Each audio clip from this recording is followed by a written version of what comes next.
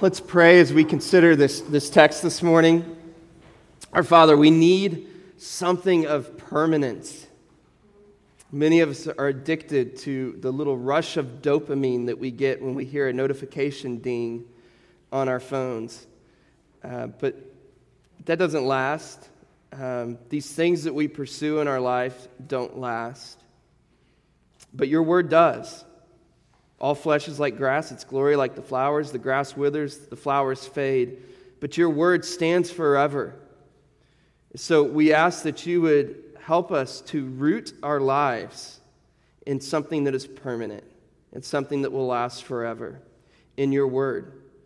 We pray for your Spirit to be active in our midst for that to happen. We pray these things in Christ's name. Amen. Way back in February of 2020, Garth Brooks did a concert in Detroit, Michigan. And before he went on stage, he put on him a jersey, something that every Michigan person would recognize, and many Oklahomans would recognize, actually. It was a Detroit Lions jersey with the number 20 on back and the name Sanders. Right? Now, seems pretty straightforward. Nod to Barry Sanders, one of the greatest running backs of all time. Nod to the Motor City, the Detroit Lions. Well, Twitter just went on fire over this thing. Because you'll also remember that this was when the Democratic presidential primaries were hot underway. Remember names like Elizabeth Warren, Bernie Sanders, Joe Biden, of course, actually got the nomination. People saw Sanders and 20, and they thought Garth was making a political statement. He was endorsing Bernie Sanders. And listen to some of the comments that people made on Twitter in reply to this tweet. Love you, hate the shirt, Trump, 2020. Weird that a millionaire would like a socialist. Hey, Garth, are you going to distribute your millions? Another person said, what are you saying? Are you a communist or a socialist? Either way, you're a loser. Someone else, just threw out your CD. I had no idea you were a big freaking liberal socialist. I've listened to your songs for the last time. And we could go on. There were all kinds of Twitter rage about this confusion, right? There was somebody that kind of jumped on the irony of it and said this, Sanders? ? For real? How much did KFC pay you to wear this? Keep fast food out of your music. KFC wants chicken for all. Show me a country that has succeeded with a chicken for all policy. Hashtag Popeyes 2020. Now, what this little social media flare-up reveals is that we're pretty edgy as a people. We're very judgmental, very judgy. We're not very just.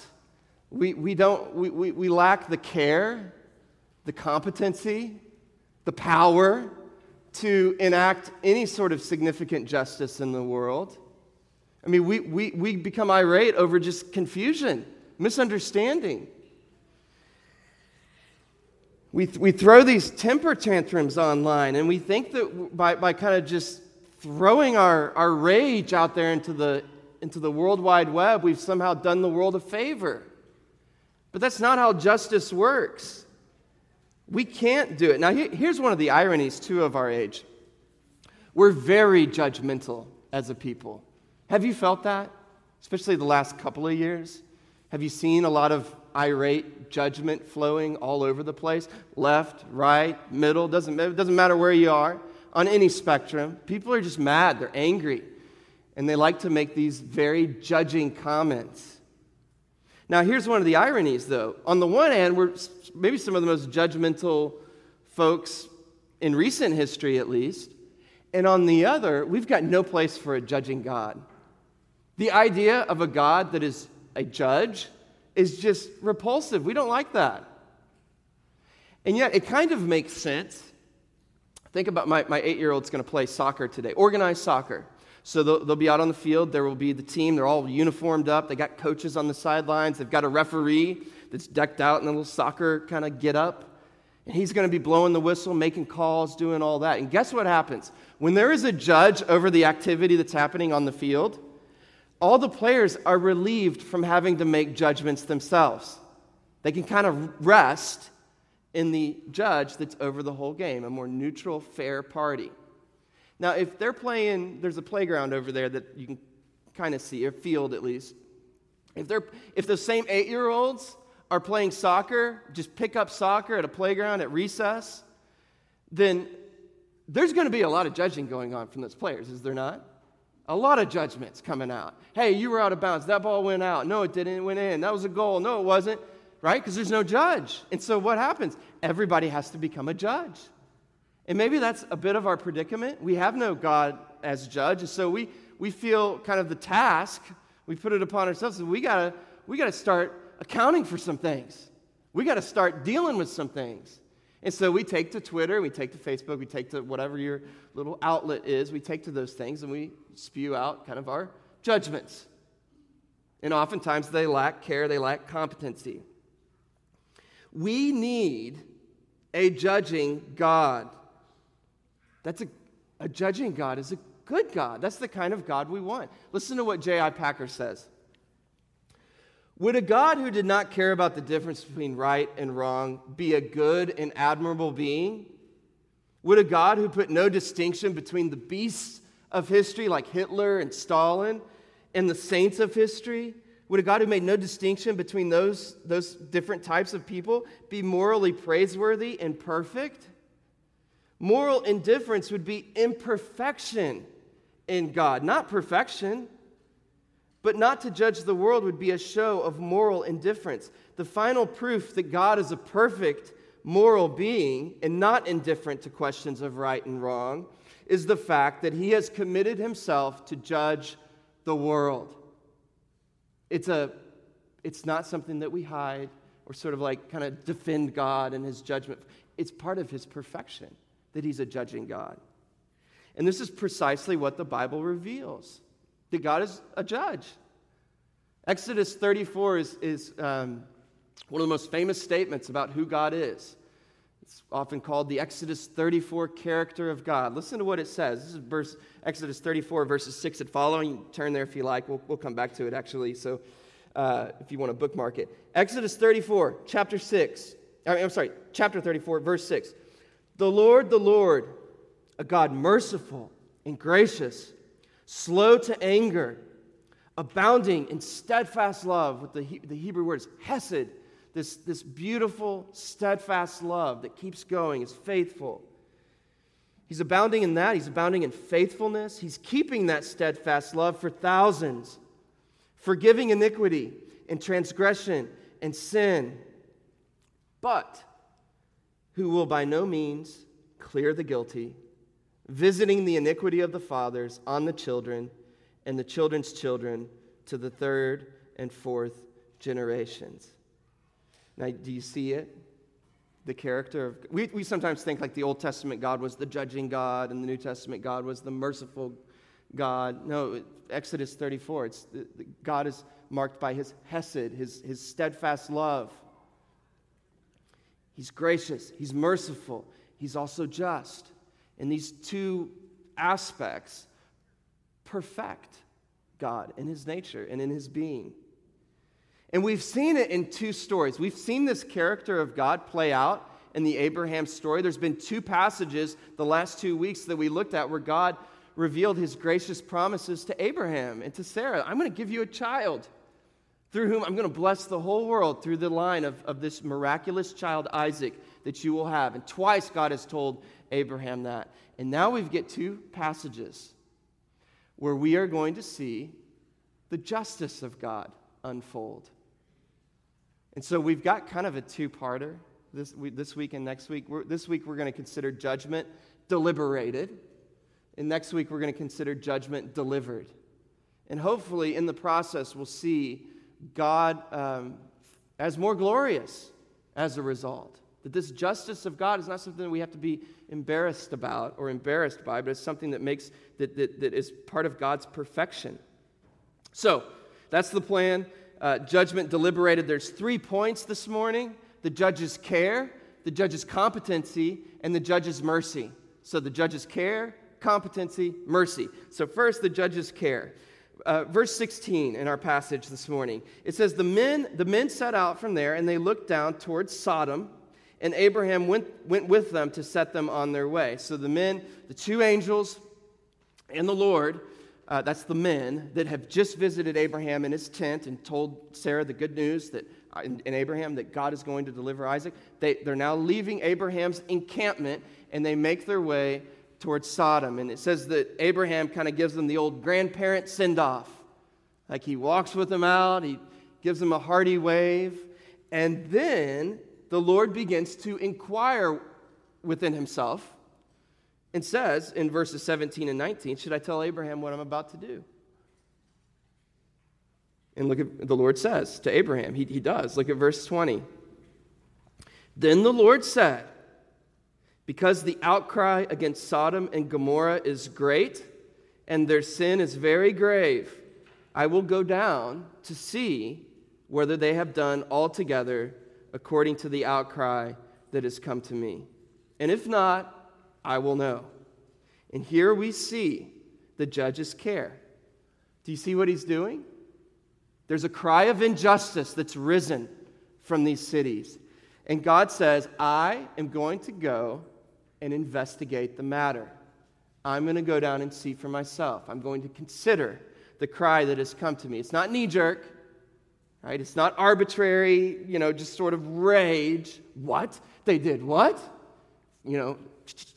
Twitter, take that. No, he's going to go down and consider. He's going to investigate. It's not the Sanders 20 wearing a number 20 jersey. Garth Brooks wearing that jersey. It's not that. He's going to consider. Our justice is uneven, it's sloppy, it's misguided, it doesn't take care to get things right. But God's, on the other hand, he's considering. That Exodus 34 passage that I mentioned said that God is slow to anger. Do you know what the Hebrew literally says there? Is that he has a long nostril. He's long of nostril. Now, what does that mean?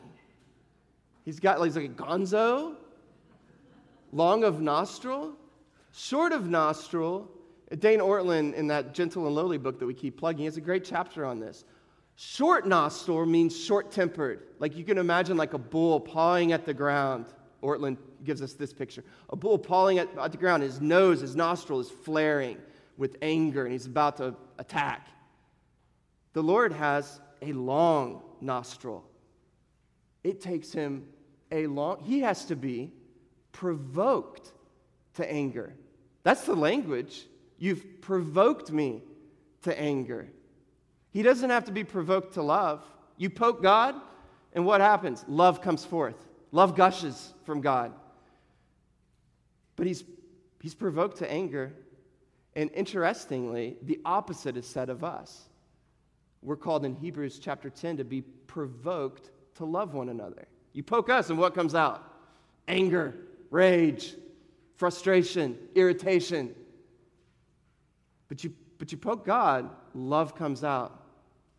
He's slow to anger. That's what he's long-nostriled. But that doesn't mean that he will not set things right. Many of you, I'm guessing, watched football yesterday. The instant replay moment. There's a call made, and there's questions concerning the call, and so the refs kind of huddle around a screen, and they begin to look at it from every possible angle that they can see, trying to get, was his toe in, was it out, trying to get the exact precision on the call, and then they finally deem their verdict. This is what God is doing. He's going down, and he's carefully considering the case against Sodom. And he also takes two angels with him. It was said that two witnesses needed to be present in order to prosecute a capital offense. And so, accordingly and appropriately, the Lord takes the two angels with him to Sodom. So, that's a bit on the judge's care. Now I want us to consider the judge's competency. That our Lord the judge is competent. And we see it in this question that Abraham asked the Lord. He stands before the Lord and he asks a question. Look at verse 23 and following. Abraham says, will you indeed sweep away the righteous with the wicked? Suppose there are 50 righteous within the city. Will you then sweep away the place and not spare it for the 50 righteous who are in the city? Far be it from you to do such a thing, to put the righteous to death with the wicked, so that the righteous fares the wicked. Far be that from you. And this is the important part. Shall not the judge of all the earth do what is right? Shouldn't the judge of all the earth do what is right? That's what Abraham asks. Now, we're going to get to the 50 and the righteous and the wicked. We're going to get to that in a moment. But right now, for focus, shall not the judge of all the earth do what is right? That's what Abraham is asking. And it's important what Abraham's calling God. He's calling him the judge of all the earth. That's who he is. The world, the universe, it's his creation. He is, as he's revealed multiple times to Abraham, El Shaddai, God Most High. He's the God of gods, the Lord of lords, the King of all creation. That's who he is. And so it's his prerogative to judge the earth. Think of it this way. Imagine that a house has just been built. And the house is like alive. You know, the kitchen tile, they're all talking to each other, the parts of the house. The kitchen tile's looking up at the wooden beams in the ceiling of the thing and saying, you look kind of crooked. I think you're off-centered. And the wooden beam's looking down at the stove and says, you look out of place. Or your color doesn't match the fridge. And the fridge is looking down at the kitchen light saying, you're too bright. And all the little parts of the house are making their judgments upon the house. But here's the problem. They have no perspective, no vantage point from which to see the whole and see how the apparently crooked beam fits with the whole design of the house. And what this is saying, now, and by the way, who's the only person fit to judge the design of the house? The designer of the house, the architect, or the builder, or the person that put the thing together, that conceived it and master planned it. That's the person who's in the right spot to deem and judge the home for its integrity and design quality. In the same way, we are part of a tiny little blip of history, a tiny little spot in the span of human history. There are injustices that have gone back. There's just injustices that will continue to move forward. We don't have the perspective or the vantage point to judge, but the King of creation does. The judge of all the earth does, and he will bring his judgment.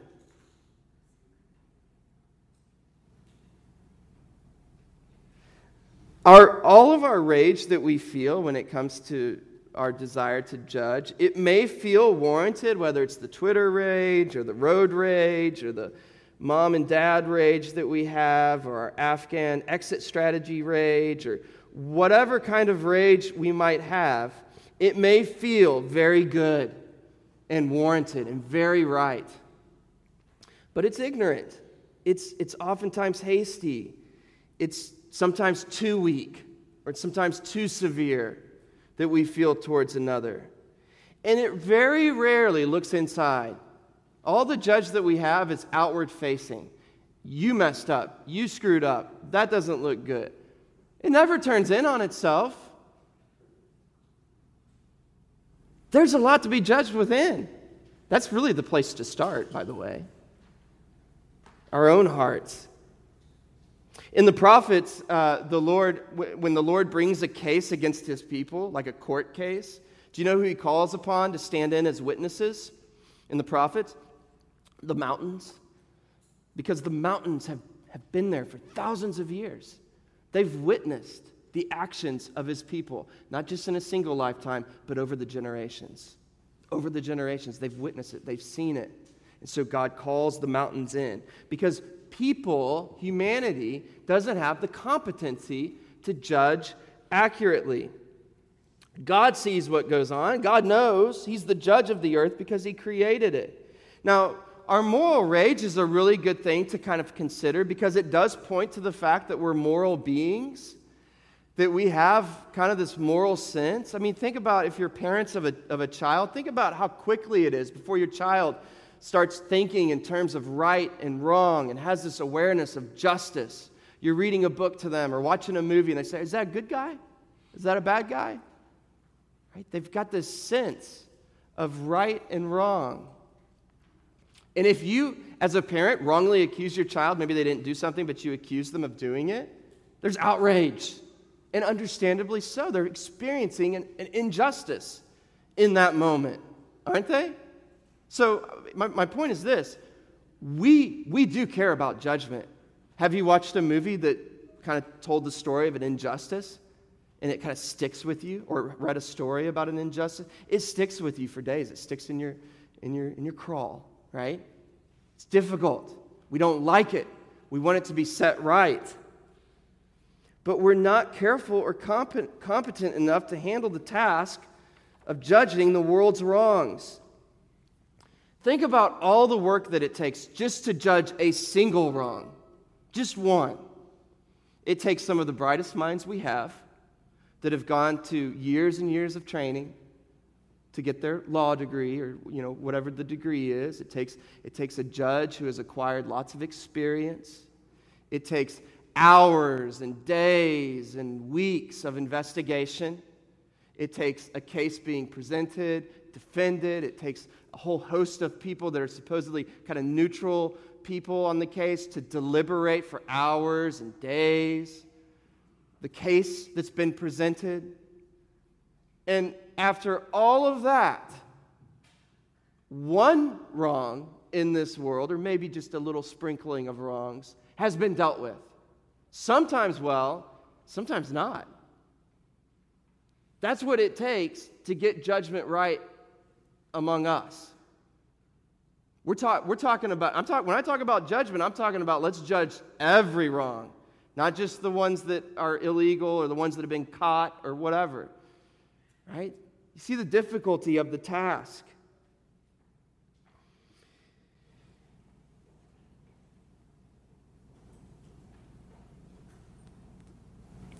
Now, Abraham here is known by God. Verse 19 says that he's been chosen by him. And actually the word that's used there is to know, that God knows Abraham. It's the same word used to describe sexual intercourse in the Old Testament, right? It connotes an intimate, covenantal knowing that God is covenantally relating to Abraham, his beloved. And he knows him. And so Abraham does what those who know God and who God knows regularly do. He brings his questions to God. He brings his doubts. He pleads before God. And he asks all these questions. Now, here's the thing.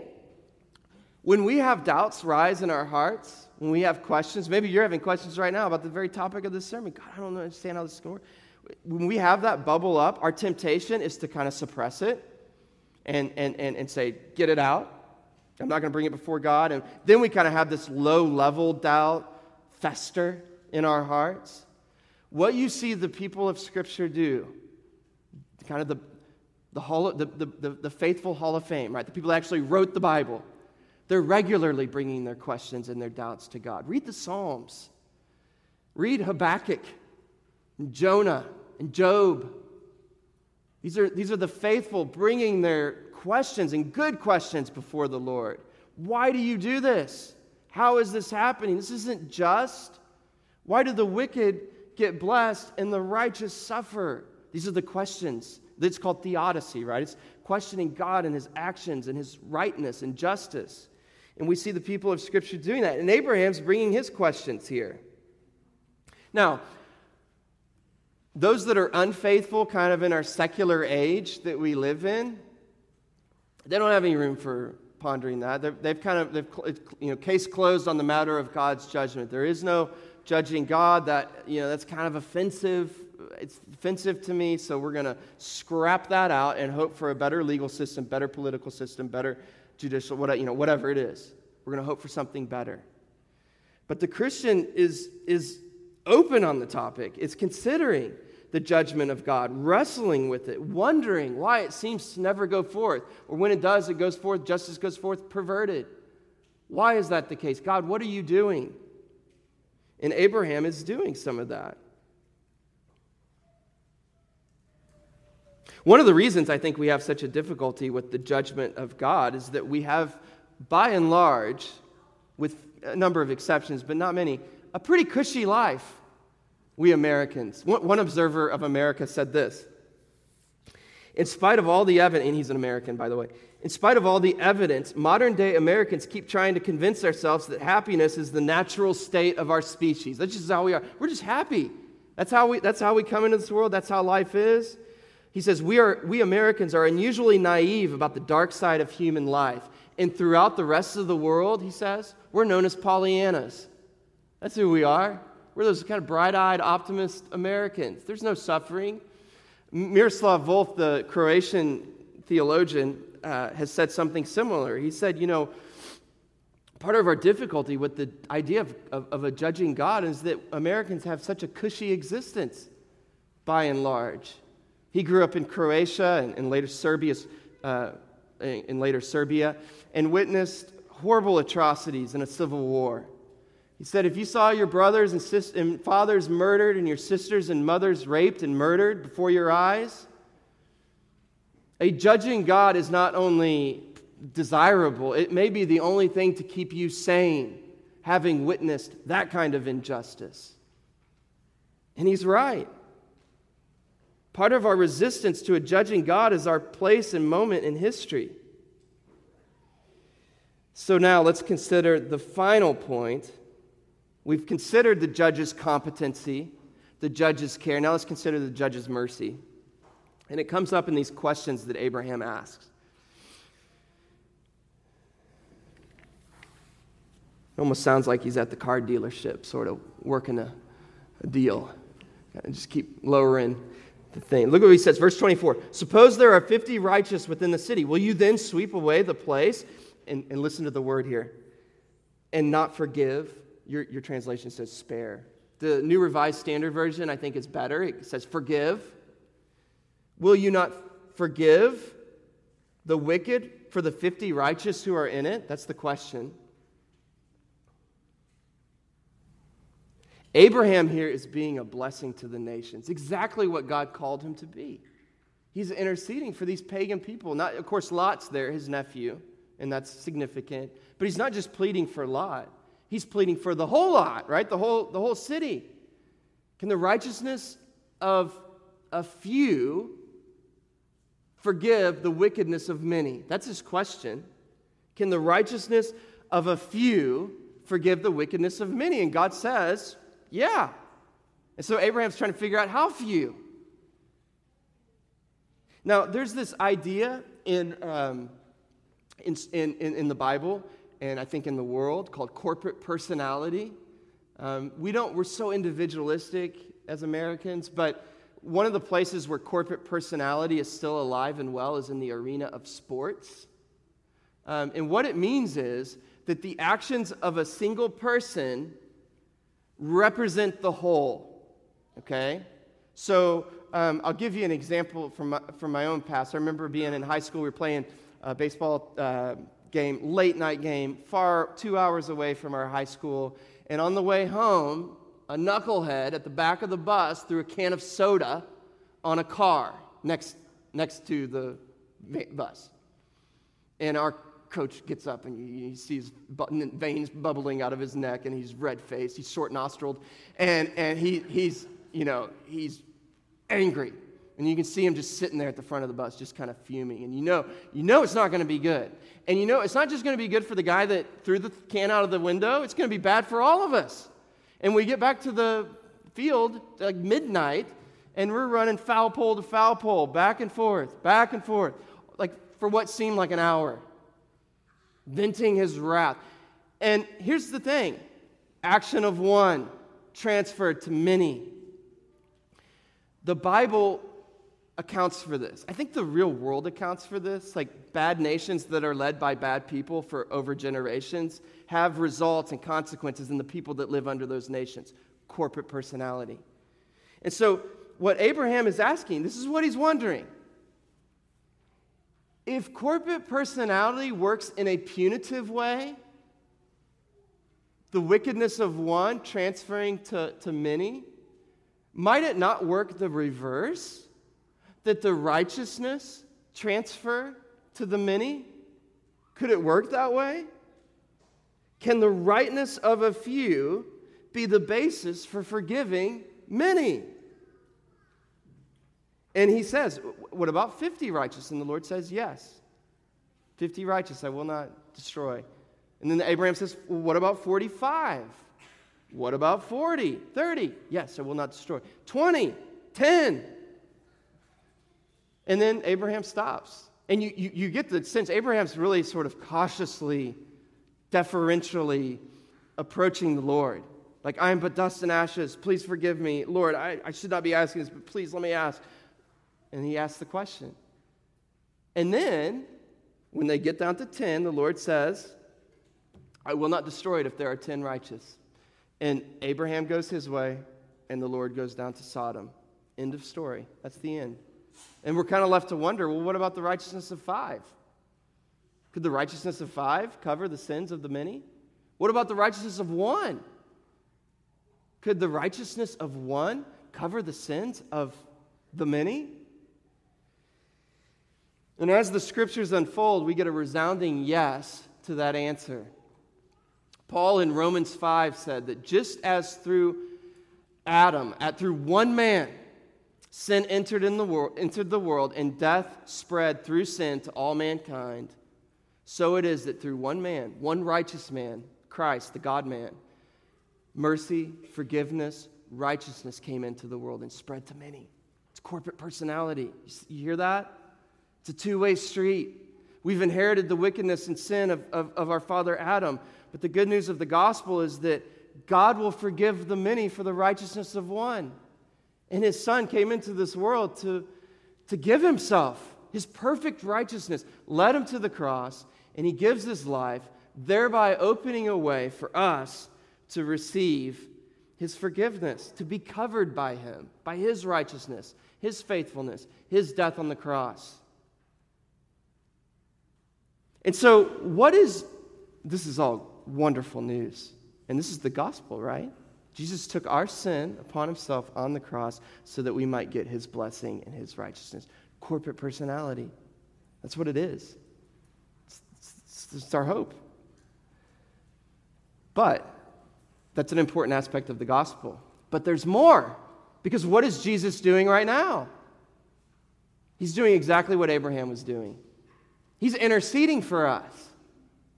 And we don't talk about this very much, but the book of Hebrews, chapter 7, verse 25 says that Jesus always lives. What he's doing, we said last week that Jesus is preparing a place for us. He's being hospitable to us. He's also doing this. He's interceding for us to the Father for his people. Again, Ortland, I keep plugging this book, Gentle and Lowly. He has a great chapter on this, the intercession of Christ. He says not only was Christ willing and for the joy set before him underwent the cross, but he's enthusiastically rooting us on and interceding for us right now, at this very moment. Listen to what Ortland says. Christ's heart is a steady reality flowing through time. It isn't as if his heart throbbed for his people when he was on earth, but it's dissipated now that he's in heaven. It's not that his heart was flowing forth in a burst of mercy that took him all the way to the cross, but it's now cooled down a bit, settling once more into kindly indifference. His heart is as drawn to his people now as it ever was in his incarnate state. And the present manifestation of Jesus' heart for us, his people, his church, is his constant interceding on our behalf. That's what he's doing.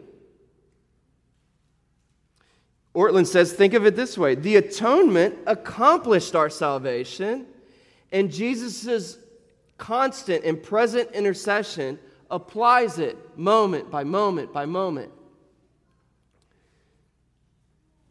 So, important question that comes up, though. Does this mean that the Father, because who's he interceding to? Well, the Father, God the Father. Does this mean that God the Father is kind of like, well, it was a good idea before the foundations of the world. It was a good idea at the time, but I'm kind of regretting it. Can we go back on that whole gospel cross thing? And Jesus is like, no, please, we got to do it. Please, it was a good idea. Trust, let's just stick with the plan. No, that's not what's going on at all. Ortlund says, think of it this way. It's like a track race. And the older brother is sitting in the stands, and little brother, who's a track star, is running the 400. He's 100 meters ahead of the pack. He's getting close to the finish line. He's going to cross. Like, he's going to win. There's no doubt about it. Does the older brother say, well, I guess he's going to win. There's no point in cheering now? No. That's not what he does. He says, the older brother's yelling at the top of his lungs, exclamation and encouragement. He's going to win. He's affirming. He's celebrating. He's experiencing solidarity with his little brother who's running and going to win the race. He can't be quieted. That's what Jesus is doing for us. Our victory is certain. It's complete. It's accomplished. And his intercession is him cheering us on as we reach the finish line, as we're bound for the promised land. We're moving towards it. He's cheering us on. He's interceding to the Father.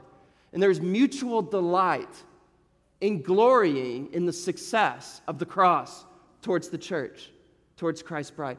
That's what's going on. And what that means is that God never grows tired of you. He doesn't grow tired of you. He's not like worn thin by you.